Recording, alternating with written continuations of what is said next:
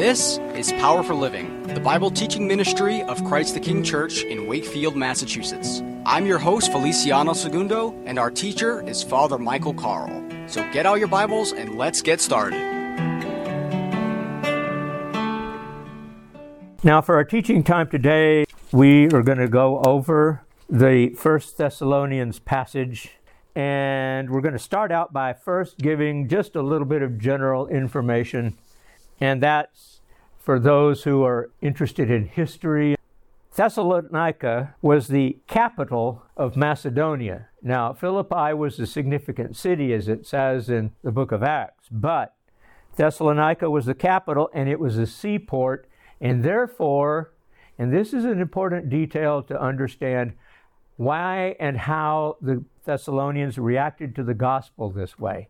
It was, since it was a seaport, it was a rich community. And so, as a result, they were comfortable in their pagan gods. Everything seemed okay. Everything was fine. You know how it goes, right? I'm comfortable where I am. Don't do anything to rock the boat. Okay, so that's the way the people were there. Now, Paul starts out his letter with the conventional greetings. Paul, Silvanus, and Timothy. Now, Silvanus was Silas because he was called by both names.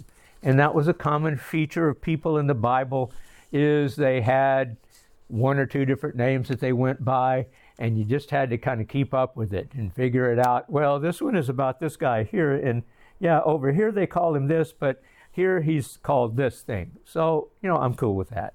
So then you read the Bible and you try to figure this stuff out. Well, there's Paul, Silvanus, and Timothy. And by the way, Timothy says hi.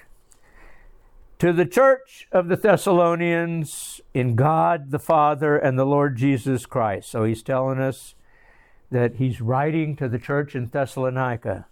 And this brings up the question, because of this introduction, do we have people who are our partners in ministry?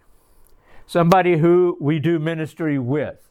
If we decide we want to teach Sunday school, we have a co-teacher. Or if we decide we want to go street witnessing, and you may roll your eyes at that saying nobody does that anymore, but yes, they do.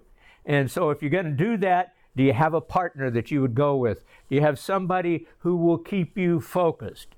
Do you have somebody with you who will give you the swift kick if you need it to keep you going, because you're going to say, nobody's listening to me all day. What am I going to do? Well, let's keep going. So that's what you have a partner for.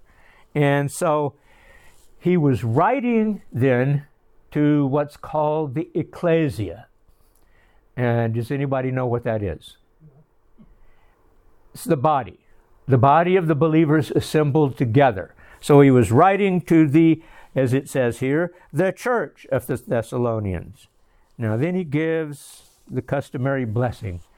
Grace to you and peace from God our Father and the Lord Jesus Christ. And so this is an abundant blessing, because as Brian Chappell said in one of his devotions in the last couple of weeks, grace is abundant. God's grace is abundant to us. There's grace upon grace upon grace upon grace upon grace. And we can never run out of that. It is an abundant supply, and it is given to us so generously, so beautifully. And it's just wild how forgiving and merciful and gracious God is. Amen? Have we ever been short on grace? Okay, so that proves it there. Now, then he goes on to verse 3. And he says, remembering without ceasing your work of faith, labor of love, and patience of hope in our Lord Jesus Christ in the sight of God our Father. So he's remembering them. And that's one of those incentives that we can work for, is that not so we can impress people, But what's going on here and what's needed is that we labor in the Lord in such a way that other people will be thankful for us. Do you know of anybody who's actually thankful that you are in their life? And that's what we should be working for, is to be so gracious and so kind to other people that there are others who say, thank God I know you. And that is amazing. If somebody tells you that, it just makes your day. It makes your day soar, like an eagle or whatever, to use one of those common illustrations. It is such a blessing to hear that from somebody. Boy, you are so awesome. You're such a blessing to me. I just love having you in my life in some way. And so that's something that we can look forward to the more we keep going in our own personal ministry. Now in verse 4 it says, knowing, beloved brethren, your election by God. You know how special that is? That means God chose us. God picked us. We're here today because of God's grace and because of His blessing. And so we have to ask the question, how should knowing that we have been chosen by God, how should that affect us in our daily lives? Should it make us more grateful to Him? Should we be able to worship Him and hold up His name as holy and rejoice at having Him in our lives because we know that He chose us? That's pretty much a lot better than the alternative, right? Because what's the alternative to being chosen by God? The alternative to that is to be left to our own devices and left to sink or swim on our own. That is not a good position to be in, right? Because what's the end result of that? What was that? It ends badly. Yeah, okay, let's go with that. It ends badly. Now,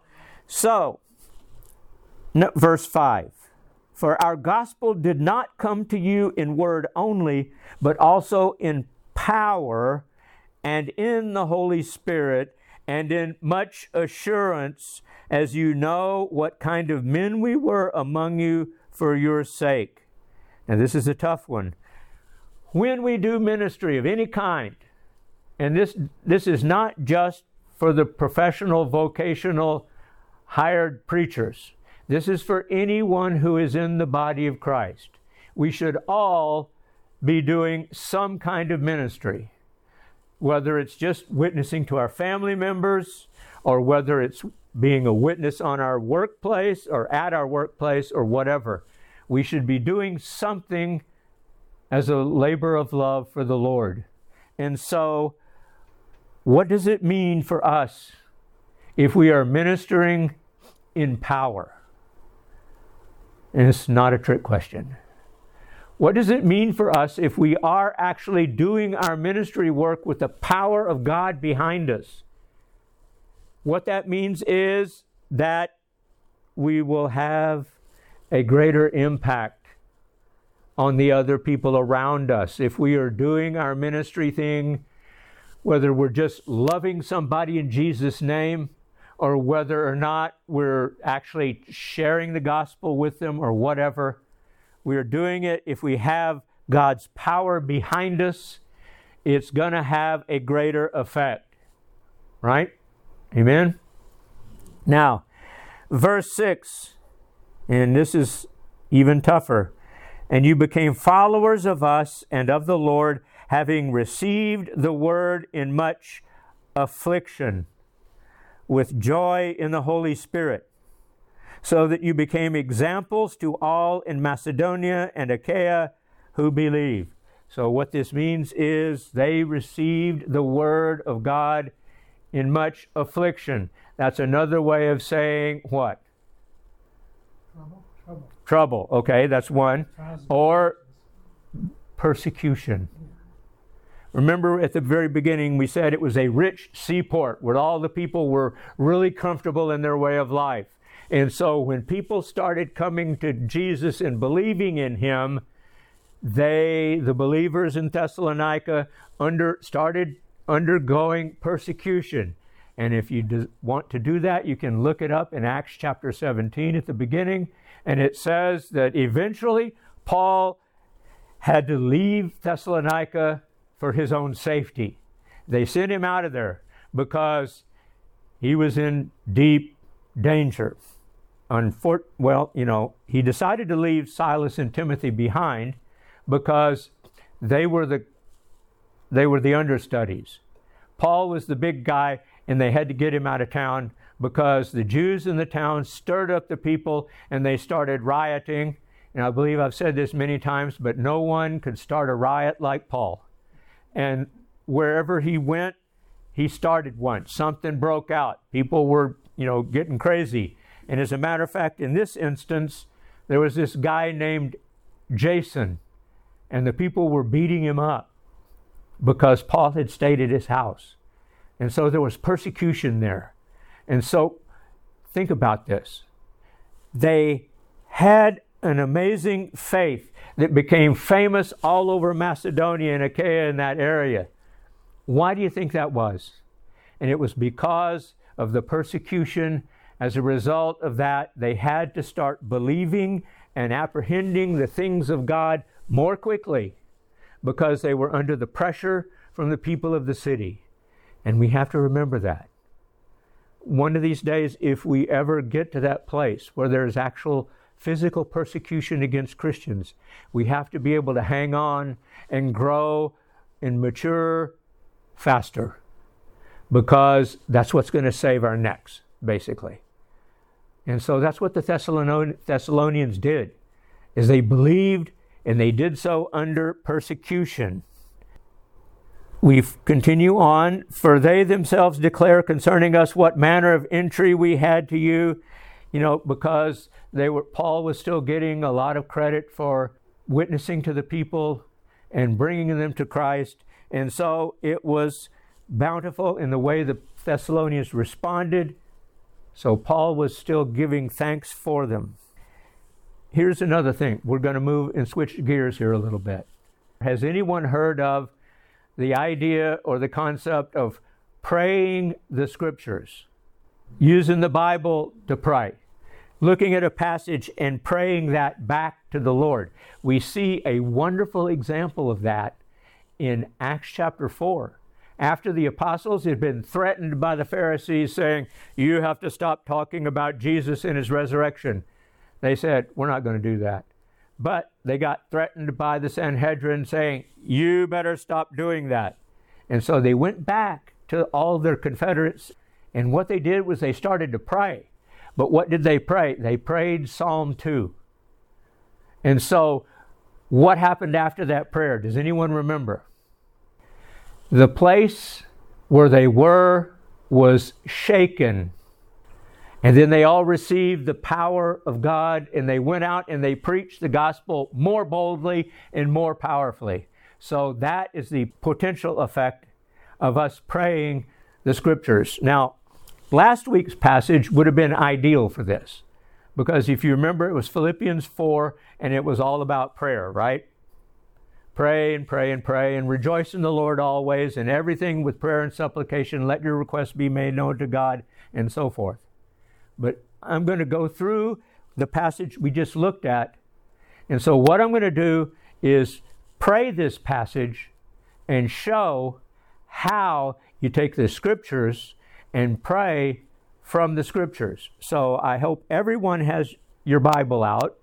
Turn to 1 Thessalonians chapter 1 and look at the text as we go along and see how that translates into a prayer. And so let's get started with that. O Lord, we come to you, and we see that Paul, Silvanus, and Timothy were the writers of this letter, and we pray, Lord, that we will be able to faithfully live up to the faithful example of Paul, Silas, and Timothy. And Lord, they addressed the church they addressed it to the church of the Thessalonians, and God and the Father and the Lord Jesus Christ. Lord, may we be like that. Lord, help us and strengthen us so that we will be a church like the Thessalonians, faithful under the circumstances.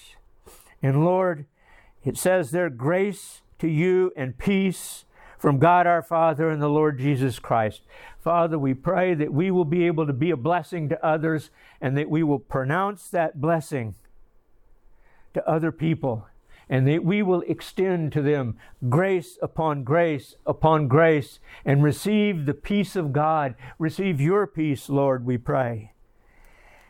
And Lord, then we give thanks to God always for you, making mention of you in our prayers. Lord, we pray that we will be a church that people are thankful that they know about.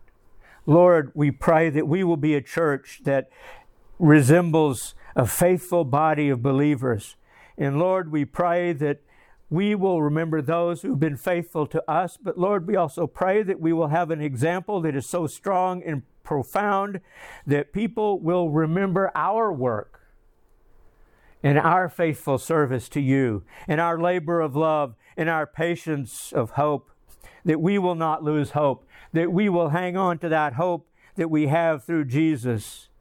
And Lord, we are grateful that you have chosen us to be your children. We're grateful that you've chosen us to give us that foundation of faith. We're grateful that you've chosen us to walk with you in fellowship. Lord, we are grateful for that. And Lord, we just thank you because you have given us the assurance and faith that we know that we can walk with you in power and strength. And Lord, we also pray, God, if there ever is any persecution, God, give us the strength to hold up under that. God, give us the strength to hang on, that we will not give up, that even if there is persecution, we will still embrace you, Lord, because we know you are our fortress and our deliverer and our protector. And Lord, we pray that we will be able to sound out the gospel. This church, our church, Christ the King, will be a proclaimer of the gospel to this area around here. That we will be a witness for you and that we will genuinely reflect the power that you have in people's lives. And they will say, man, look at that church. We see the power of God flowing from that church. Lord, we pray that that's how we will be. And Lord, we also pray that we will be able to witness to others and turn them from their wicked ways, turn them from their worldly desires, turn them from their worldly habits, and turn them towards you, that they will serve you and no longer be servants of the world. Because, Lord, serving you is life, and serving the world is death. And so, Lord, we pray that with all these things in mind, that we will be willing to wait for your coming. We'll be willing to wait to see the glory of your resurrection in our lives. That we will be willing to walk with you and that we will see your deliverance for us and your salvation for us and for those we love. We pray in Jesus' name. Amen and amen. I hope indeed that this was instructive, that we will be able to, in each one of us from this time forward, look at a passage and find a way to turn it into a prayer back to God, because there is power in the Word of God. Amen.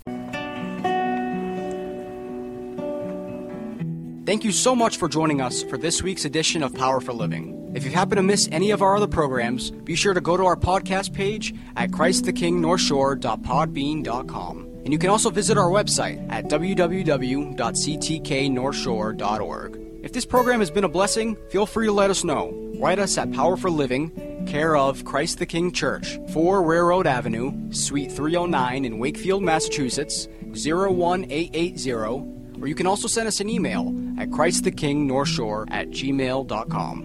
You can be a part of this gospel ministry by becoming a patron of Power for Living. You can find out how by clicking the Become a Patron button at the top of our podcast page. Well, that's it for this week, and until next time, remember that Jesus is your power for living.